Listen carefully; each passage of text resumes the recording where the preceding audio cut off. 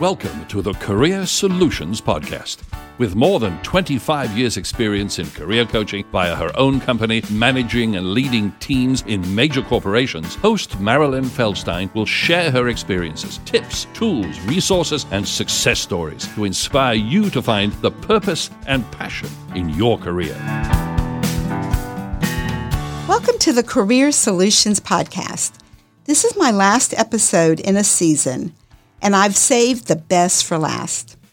I want to now cover how you can take action to feel more valued and engaged at work. When I began this season, I explained that managing your career is a lot like being captain of your own ship.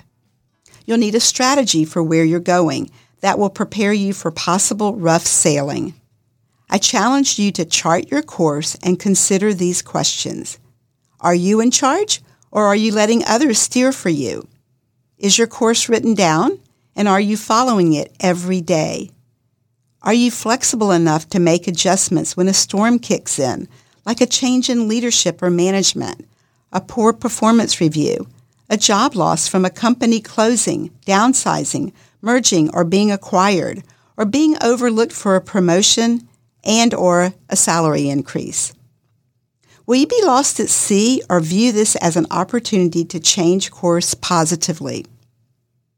In episode 16, I spoke directly to employers about taking action to engage and retain their employees. Now I'd like to speak to you as an employee. You may have a manager who doesn't know how to engage employees, and I'm sorry that's the case. But at least you know, so do something about it. This is not an excuse for being bitter and blaming the company. It's your career, and you're the navigator of it. If you want to take a course and your boss won't pay for it, and it's an important step to your next career move, then pay for it yourself. The same applies for professional associations.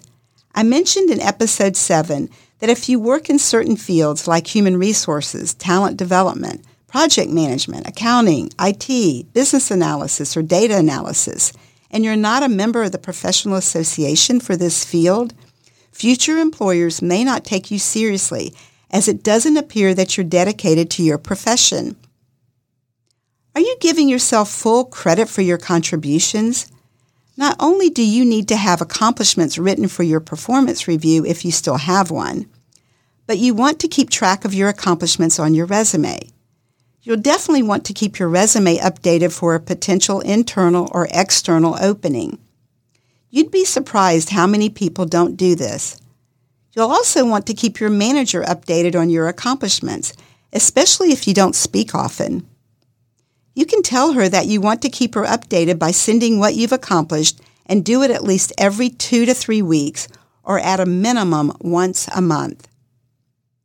When you see an internal posting that captures your attention, I don't want you to only apply online. I want you to first have a conversation with the hiring manager, the decision maker. Find out why the position is open. If it has been posted a long time, find out why. So many times we think we have to match the job description perfectly. Did you know that the only way it will match you perfectly is if the posting was written for you specifically? It's very common that a new hire at any level doesn't have all of the skills and experience. Find out what you must have to be successful and what you can learn. If you can do this job in your sleep, then you'll be bored in 6 months or less. Find a position that challenges you. You want to acquire new knowledge and skills. This keeps you engaged. It goes back to knowing yourself.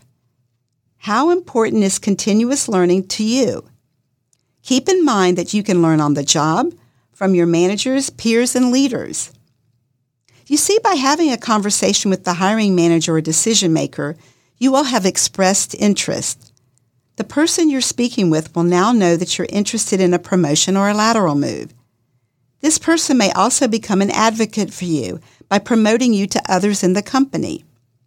And, as I mentioned in episode 15, when I discuss my career future with the bank president, you'll at least know that there aren't career options which can free you up to get your action plan ready for your next career move. There's a time to leave, and sometimes we overstay our welcome. If you're feeling complacent or stuck, this is the time to act, and it's okay to leave.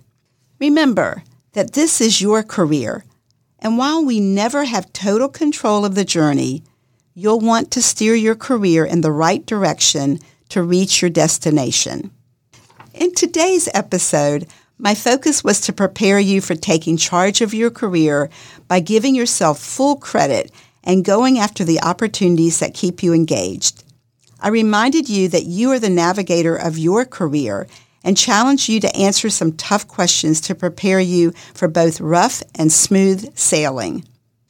There's a time to stay and a time to leave. What time is it for you? Please share my podcast with your friends and family. You can also hear me on Apple Podcasts, Spotify, Stitcher, and other major podcast directories.